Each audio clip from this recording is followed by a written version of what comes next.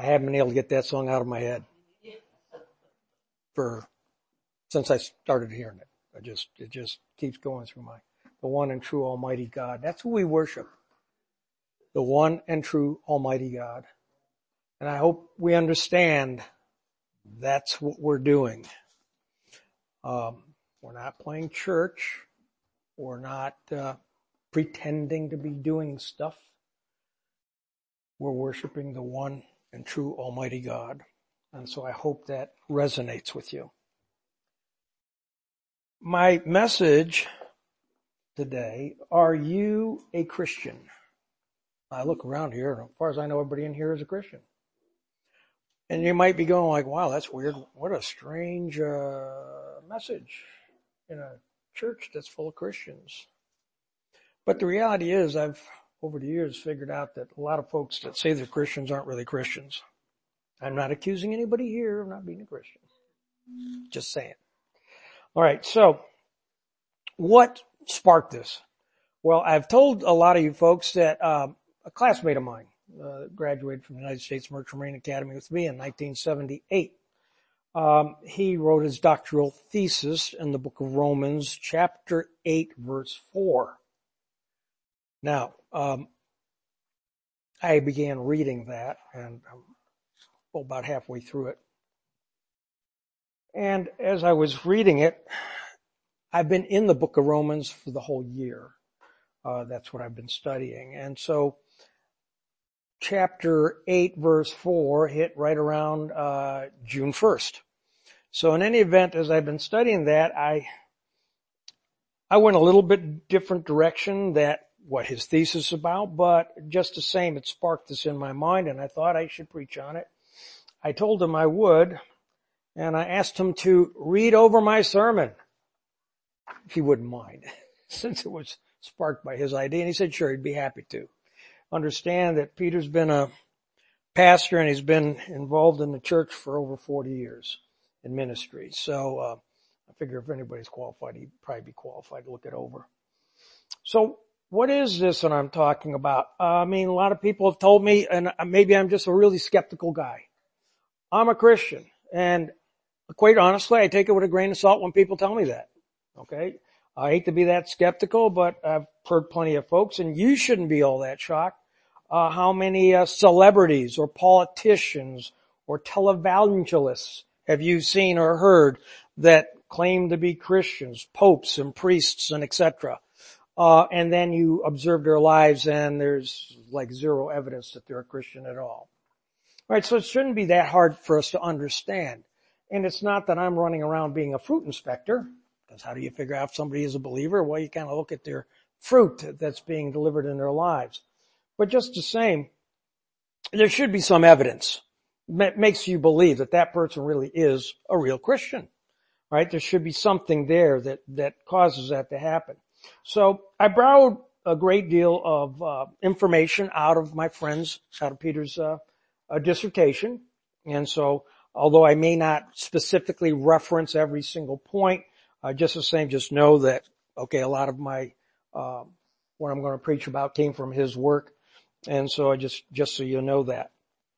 So Peter Doubleman and I attended the United States Merchant Marine Academy well, a lot of you folks do know where that is just because you've known me long enough to know about it. But it's one of your 5 federal academies.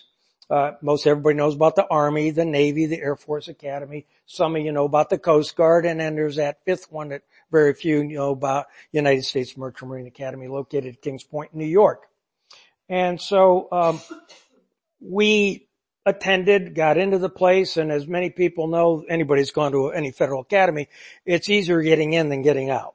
Okay? Because it's a real major operation to graduate from one of the federal academies. And one of the things that I was thinking about, my friend Peter, all these years ago, we met on a place called Barney Square.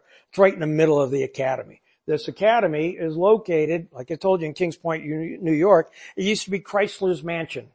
He donated it to the federal government just prior to World War II, and it was turned into the United States Merchant Marine Academy. And so we meet there. We're all there. It's 1974. It's July 15th. It is hot and it is humid. If anybody's been in New York, you know it's pretty brutal. And so we're over there with our family, our friends, saying, oh great, this is wonderful. And you're walking around feeling pretty groovy about all that. And then you are told, the parents and friends, okay, you can leave now. And then now we've met these individuals that we call pushers. Okay. They are cadets, like us, but they're upperclassmen. And so for the next 2 weeks, their job is to give us a really bad time. All right. That's what they're going to do to you. And what's the objective? Make you quit. That's kind of it, because they only want the best of the best and the ones that are dedicated to stick it out. Because if you make it through that, then you've got 4 years of scholastic study that if you can make it through that, then you get to graduate. So I remember this day, we go through, it's looking great. We walk through the door, Delano Hall, which is a chow hall, and instantaneously it goes bad. Because there's people just screaming at you at the top of their lungs, screaming and saying, get to the bulkheads. Well, we don't know what a bulkhead is, but in case you don't, it's a wall. But all I know, I'm looking ahead and I'm seeing everybody move to the wall, and I'm like, okay, it means move to the wall. And we're going in there and just people just screaming at you. And you're in shell shock. You just left your family behind and you're thinking, what did I do? And so as you're heading down there, there's this spot where you get your linen, and I will say somewhat sadistic person is throwing your linen at you. It's a bundle. It's about that big. It's got your pillow, your blankets, your sheets, your towels, and they're hurling it out of this thing pretty much as hard as they can. See if they can knock you over. I assume that was the deal. And so you go through this whole maze, and we wind up on the second floor of fourth company. And I'm looking there, and the pusher says, well, look around, because a lot of them guys next to you and gals aren't going to be here soon. My class happened to have been the very first class to admit women to any federal academy. That was in 1974. They did that because nobody ever heard of Kings Point. So I figured if it went badly, who's going to know? It's not Annapolis. It's not the Army. It's not the Air Force. So we got the first women, so they were my class. And so as I'm looking across, because we were just told to look across, otherwise you don't look across, and I'm looking across, and there's this dude who's about 6'1", 6'2", skinny as a rail, and his ribs are sticking out. I'm going like, that guy ain't gonna make it. That's Peter Doubleman. Okay. Clearly he made it.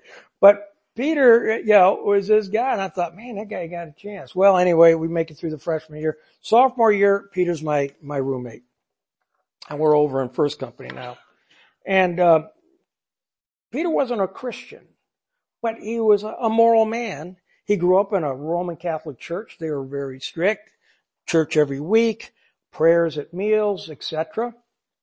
And so, that was his upbringing. And I remember going over to his house, I think 1 or 2 times, and meeting his family. They were Dutch. His parents came from there, and his father worked for a shipping company called Hapag Lloyd. Very large shipping company. That's how he knew about the academy. And so Peter, when I went to his family and I met his family, he had 3, I remember right, I think it was 3 sisters, very beautiful. And guess what? They were all way taller than me, so I was like, well, forget about that idea. That's not going to happen. All right, moving on right along. So in the event, we get through, graduate from the academy. He's in an engineering program. I'm in the deck program. And Peter was like one of the top guys in our class. For some reason, his number is in my head. I think he was number 16 in the class. Okay, so this guy's really smart guy. He gets a full ride scholarship to Georgia Tech University, in their nuclear engineering program. And so, bright fella. Well, while he's there, he's staying at a hotel. And as he put it, for the first time in his life, he picked up a Bible. Gideon Bible, of course. And he started to read it. And as he was reading the stories in this Bible, it was striking him, he didn't know anything about this Jesus. Now, he grew up in the Catholic Church, grew up in a Catholic family. All these things that you're supposed to do, but he knew whatever that was, he wasn't a Christian. He knew that much. And he prayed a really simple prayer. The simple prayer was, God, if these stories I'm reading in this Bible is true, you're going to have to show yourself to me. Because I don't know what this is. Well, after a full semester there, he became disillusioned with their program and their school, and he decided to go to sea. After all, that's what we were trained to do, go to sea.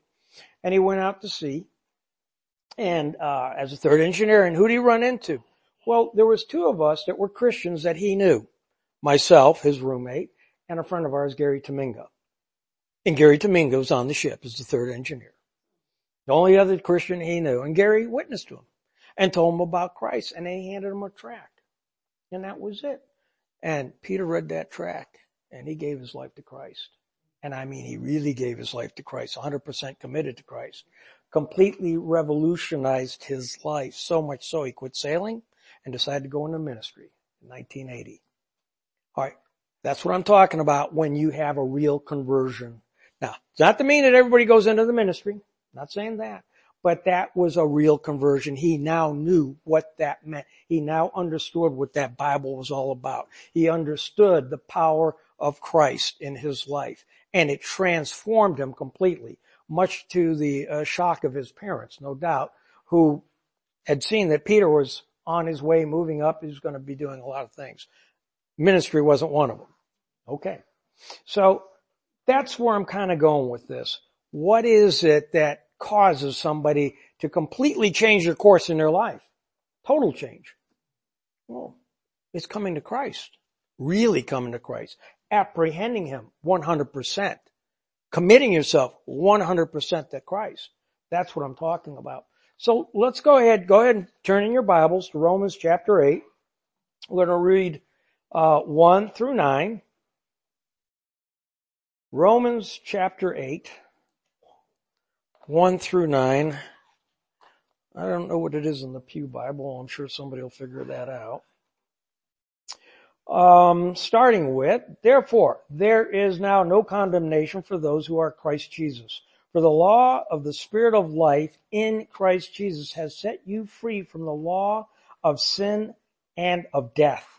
For what the law could not do, weak as it was through the flesh, God did, sending his own Son in the likeness of sinful flesh and as an offering for sin.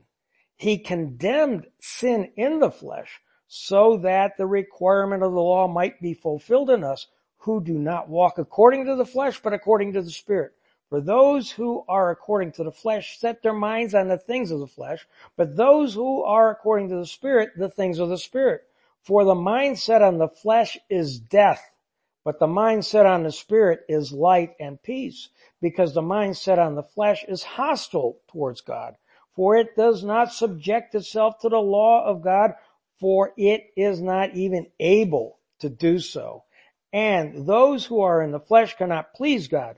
However, you are not in the flesh, but in the Spirit. If indeed the Spirit of God dwells in you, that is what it is. But if anyone does not have the Spirit of Christ, he does not belong to him. I think that's clear. I don't think there's any questioning there. You, me, anybody that thinks they can come to God in their own flesh, on their own terms, by whatever means they think they're going to get there, they're not. It's just that simple. It's not going to happen. Peter's dissertation here focuses, as I told you before, on Romans 8:4. If you look at that, so that the requirement of the law might be fulfilled in us who do not walk according to the flesh, but according to the Spirit. Now, I'm not going to unpack that whole thing. You can read his 328-page dissertation, if you would like that. I'll gladly give you the link, and you can read it. But essentially, that dissertation discusses how the church fathers read and interpreted that passage of Scripture. All right? And so you can read all about that. For our purposes, though, the summary is this. You can't fulfill God's law in your flesh. You can't do it. The whole Old Testament proved that point. That was the point of the Old Testament. They had the law. They did everything they could to obey the law, yet they could not. Right?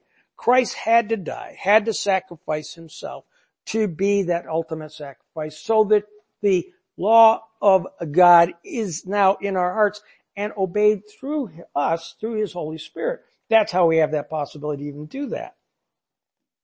So, as I was reading that over and looking at it, I thought to myself, okay, what's the first good news there in Romans 8:1? Therefore there is now no condemnation for those who are in Christ Jesus. Wow, that's some good news. No condemnation. For us that are in Christ Jesus. What does that mean for those that are not in Christ Jesus? There is condemnation. All right, that's what that means. All right, so that's the first place we start. We understand that. Now I'm going to tell you, in my opinion, what being a Christian is not. Okay? Because a lot of you've said, gosh, I'm a Christian because of this, that, and the other thing. All right? Maybe there's folks out there that believe that way. A lot of you don't know. Maybe you go, well, Dean, you're preaching to the choir over here. Yeah, in a certain sense I am. But one of the things I found interesting is, I don't know if you ever go watch Kevin's sermons online like I do occasionally, particularly if I'm not here. There's a whole lot of people watch these sermons. Like a lot of people watch these sermons. So when I'm preaching here, Kevin's preaching here, we're reaching more than just us here. There's a whole lot of other people that are being reached with this sermon today. So I think that's an important thing to keep in mind in case you're wondering what's going on here. So the thing that I look at, the thing that I'm saying or looking at is, I mentioned it earlier. Well, where's the fruit? People tell me they're Christians. They did this, that, and the other. They tell me how they supposedly became a Christian. And I'm like, well, I don't see any evidence. I don't see any fruit. And I'm not a fruit inspector, but I am scratching my head wondering, well, is that person really a believer? I mean, what do they think it is they did or might have done that made them think that they're a Christian? Earlier, Kevin read Ezekiel 36. Starting in 24, for I will take from the nations, gather you from all the lands and bring you into your own land. Then I will sprinkle clean water on you and you will be clean. I will cleanse you from all your filth and from your idols. Moreover, I will give you a new heart and put a new spirit within you. And I will remove the heart of stone from your flesh and give you a heart of flesh. I will put my spirit within you and cause you to walk in my statutes, and you will be careful to observe my ordinances. Well, how's that going to happen? Only God can do that. Unless our hearts changed, it'll be like my friend Peter. He grew up a religious guy. He grew up in a religious family. I guarantee you, Peter was sure he was, quote unquote, a Christian. Until he came face to face with reading the scriptures and understanding, nope, I'm not a Christian. All right. And so I think that's an important thing. Now we're going to read something else. I'm going to give you a chance if you want to turn there with me. John 3:16, which most of you memorized, but we're going to read a little further than just John 3:16. So if you want to turn there, you can. For God so loved the world that he gave his only begotten Son, that whosoever believes in him shall not perish but have eternal life. You're going like, that's good news. For God did not send the Son, his Son, into the world to judge the world, but that he would save the world through him. That's good news, right? He who believes in him is not judged. He who does not believe has been judged already. They're already judged. Okay? If you don't believe. Because he has not believed in the name of the only begotten Son of God. And this is the judgment, that the light has come into the world and people love darkness rather than light, for their deeds were evil. For everyone who does evil hates the light and does not come to the light, so that his deeds will be exposed. But the one who practices truth comes to the light so that his deeds will be revealed as having been performed in God. It's an important point that we don't tend to understand, I don't think. I mean, we read John 3:16 and we're pretty happy about that. But then if we read the rest of it and realize, well, there's a little more going on here. And we're not here trying to condemn other people, all right? It is not my job, your job as believers to condemn others. Well, that's not what we're about. But our job as believers is to warn them. If a house is on fire and you see it, well, you can just stand there, my, that's quite the fire. I like that. Or are you going to try to warn the people inside the house that the house is on fire? Well, that's us. We have that opportunity to warn them. Warn them. You're living in a false hope. And so that's part of our responsibility. So, okay, now I'm going to give you a few illustrations of what doesn't make you a Christian. All right? But you might have thought it did. I was baptized in a Greek Orthodox church. So was my sister, my twin. All right? And as far as the Greek Orthodox Church was concerned, I'm good to go. Right? But the reality is, my sister and I were just two little babies screaming our heads off. And I have the pictures to prove all that. Right? But my mom and dad were happy because they did their religious duty and their little kids were good to go.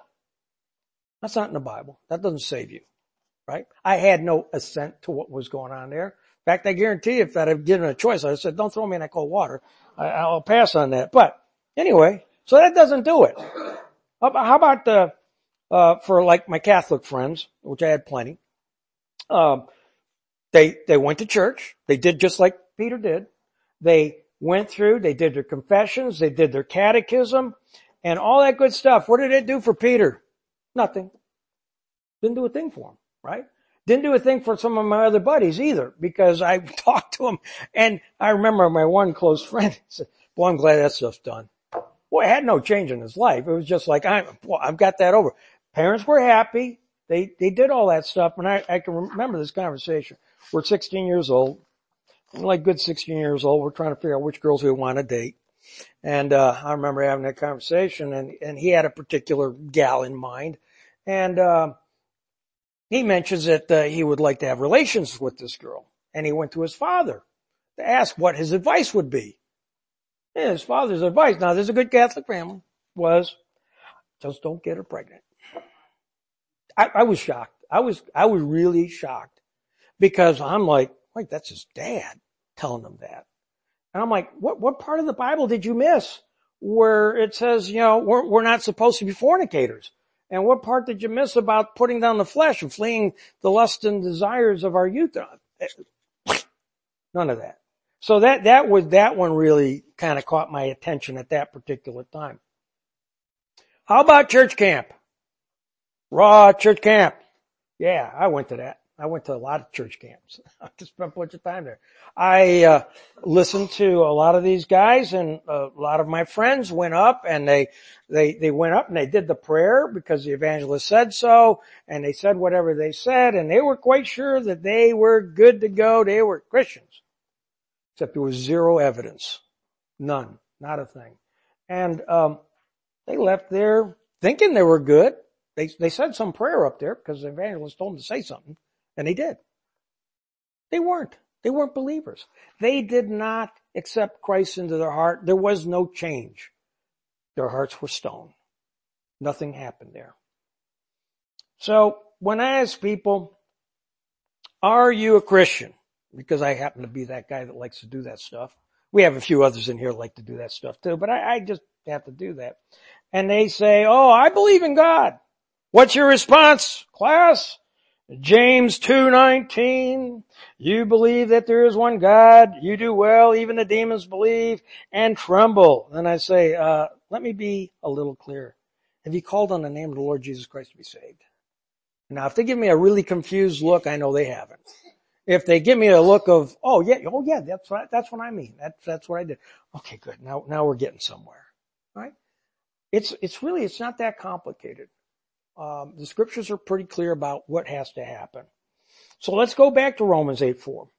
So that the requirement of the law might be fulfilled in us who do not walk according to the flesh, but according to the Spirit. As we read this, we're clearly calling on the name of the Lord Jesus Christ. We should bring about a change in our heart and a change in our mind and a change in our will and a change in our emotion. That's what's supposed to happen when we call on the name of the Lord Jesus Christ. There should be some evidence. We should want to worship Him in spirit and truth. We should love God with all our heart and obey His commandments. What did the Pharisees ask Jesus? What's the great commandment? What's the great commandment? You can turn there, but it's in Matthew 22.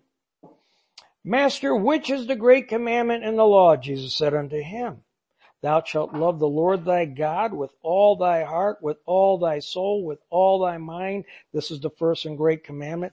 And the second is like unto the first. Thou shalt love thy neighbor as thyself. There's a changed life. That's what's supposed to be happening. There should be that evidence. I'm not saying that that's easy to do, because Christ, after he says it, on these two commandments hang all the laws and the prophets. They hang right there. There it is. That's the crux to the gospel message, if you will. And so part of that changed life should look that way. Now I'm going to quote my friend Peter here. This new moral life is best understood as a new creation life. 2 Corinthians 5:17, Galatians 6:15. That comes or exits from God, is sustained by God, and returns to God, that God may be all and all. Now I have to tell you, I'd never thought of it in those terms. Where does it all come from? It comes from God. Where does it exist? It exists because God's in us. Where does it return to? In that form of our worship and our lives that are dedicated, it returns to God. It's kind of a simple illustration I was thinking about. And maybe you guys have heard this illustration, maybe not. But it's kind of like you've all seen a light bulb that's dead, right? You turn the switch on, no light. Power's running to that light bulb, but the filament's burned out. That's a dead spirit, if you will. All right. Power's there, it's available, but nothing's going on. That light bulb will not go on because the filament's burned out. Now, once we complete that circuit, the power goes in, the filament is illuminated, the power goes back out, returns to the source. That's how electricity goes. That's how it works. It's called a completed circuit. So we are, if you will, completed circuits in God through Christ Jesus. Our spirits are alive. They're burning for Christ. And it should be like kind of apparent to other people that, hey, that's a Christian. There's a light there. There's something different. That's what we should be seeing. Romans 11:36. Oh, the depths and the riches both of the wisdom and the knowledge of God. How unsearchable are his judgments. How unfathomable his ways. For who has known the mind of the Lord? Or who became his counselor? Or who has first given to him, that it would be paid back to him? For from him and through him and to him all things, to him be glory, God, forever and ever. Amen. It's all to him. That's supposed to be our life. We sang, we've sing this song, all to him. Well, what does that mean? It's all to him. That's what that means. All means all, everything. So, that thought I brought out earlier, do you think Saul of Tarsus thought he was good to go? Now, he was sure of it. Pharisee, right? He was sure he was good. And so he was so sure he should persecute the church, persecute some Christians, chase them down. He was sure of it. But he was wrong, wasn't he? So that Saul who thought himself to be a good guy and a real follower, doing all the right stuff, obeying the law the best he could, was not a Christian. Now, I didn't know what a Christian was at that time, but he thought he was following God. He was not. He had to be knocked off his mule. Find that out. Right? His life was changed, and God so changed him that he became the Apostle Paul. That's a revolutionary change. Philippians 3, we'll start there in verse 3.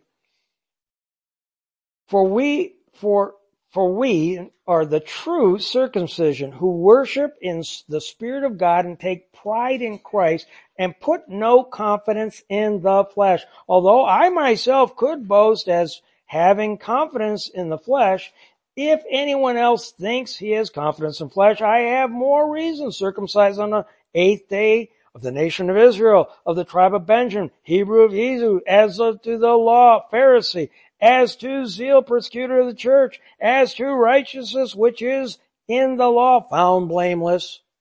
You really think he was blameless? But anyway, goes on. But whatever things were gained to me, these things I have counted as loss because of Christ. More than that, I count all things to be lost in view of the surpassing value of the knowing of Christ Jesus my Lord, for whom I have suffered and lost all things and count them but mere rubbish, so that I may gain Christ and may be found in him, having a righteousness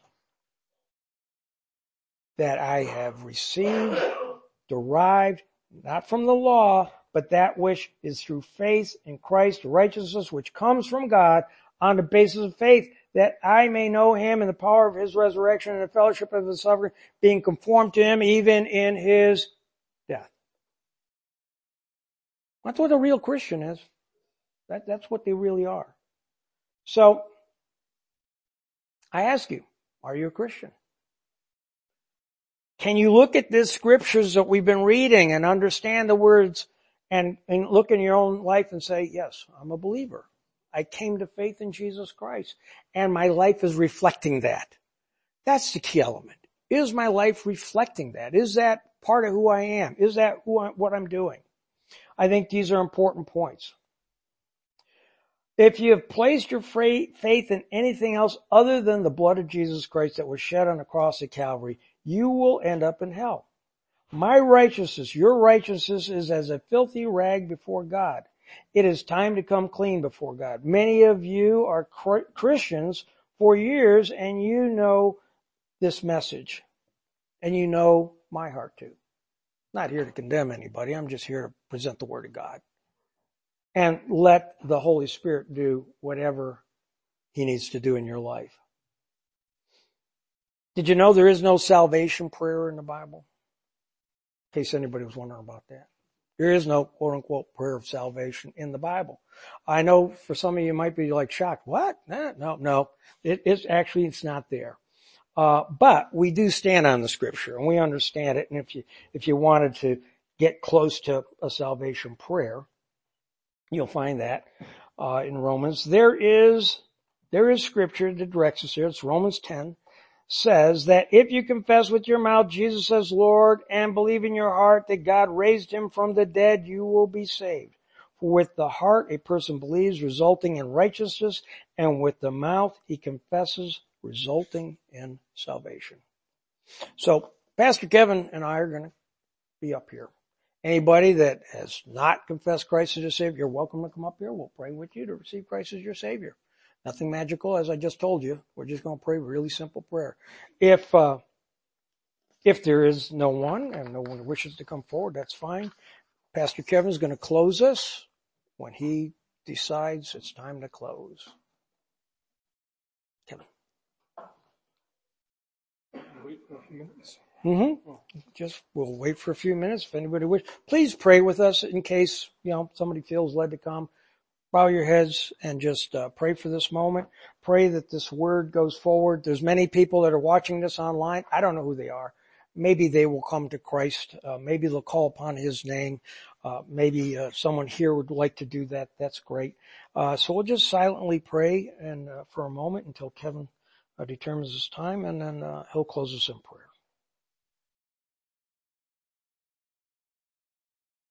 Father, it's good to come back before your scripture, before your word, and before your son Jesus and ask this question. Am I a Christian? Many of us understand a transaction is taking place, but I don't know if we understand what's being transacted. Your life for my life. Paul commands us to be living sacrifices. That is a daily thing. We don't look back to a date on the calendar and say, that's the date I became a Christian, so much as we look to our lives now and ask, am I a Christian? Not to say that your grace is faulty and suddenly a day happens where we've lost our salvation. I'm not saying that, but the disciples were wayward. Peter needed to be reinstated. Sometimes we trip, we fall, we forget, we get complacent. You say to a church in Revelation, you become lukewarm. I'm about to spit you out of my mouth. Return to your first love. So Father, if there's any of us in this room who have cheated on you, that's the scary picture you give over and over in the prophets. You're an adulterer, you're a whore, you're a harlot. And if that's where our heart is, may the seeds that have been planted today by the message you've laid on Dean's heart bear fruit. Would you return us to you?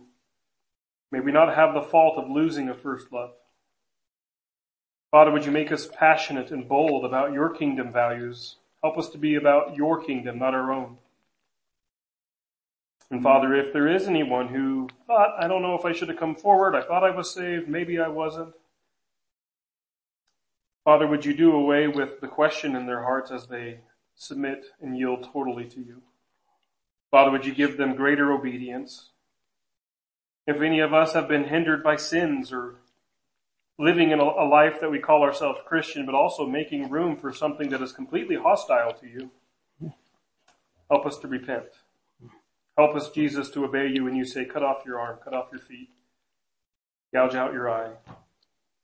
Help us to take the extreme measures that is required so that we might be obedient. Not because that's the one thing leading us towards hell, although it is endangering us, but because it's the one thing that reveals our heart is not for you. That should be the most terrifying and saddening thing of all, that our Creator would make us and we would value lesser things. So help us, Father. And if there is people wrestling with sin today, we pray that it wouldn't be said and done today, but that they would seek accountability, that they would seek somebody to talk to and say, I am wrestling here, can you help me? Because you made us to be a community. Your word tells us to confess our sins to one another and to bear one another's burdens. We don't bear each other's burdens by saying, don't talk to me about that. Father, whatever the case is, however you've used this today, we do thank you that Dean was obedient to bring about this message. We do thank you that you are faithful, that you send your word out of your mouth and it does not return to you empty. Father, we love you and we thank you and we pray that we would take this message, even if this message was meant for us to give to another this week, that we would be obedient to the things you're calling us to do. We ask and we pray all this in Jesus' name. Amen.